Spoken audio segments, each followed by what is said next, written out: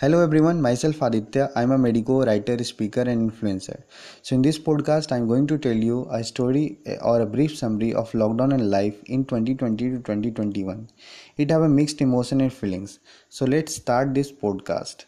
As you know, life was running good, everything was fine, but then we experienced all what we had never felt of. Some moments change your life, and that's what pandemic did to the whole world. The whole world stopped suddenly. Time passes, still the world was freeze. COVID 19 became the only discussion across the country. Suddenly, when I was sitting down, the news flashed, and within a blink of time, it was complete lockdown all over the India. Somewhere the lockdown created havoc and choice, somewhere it brought back calmness in life. Where masks and sanitizer became the new normal, we also experienced a normal life.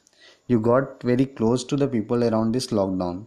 You always stayed with your family. You developed mutual bonding. Ultimately, you got to know how beautiful these relationships are. You learn the value of the moments. Either it may be sad, nostalgic, happy, whatever it may be, but what is important is living in this moment. I will be thankful to doctors and all frontline workers. They are blessing for us. So this is a short story or a brief summary of the lockdown and life in 2020 to 2021. Thank you for listening this podcast. Have a happy life, happy January. Thank you.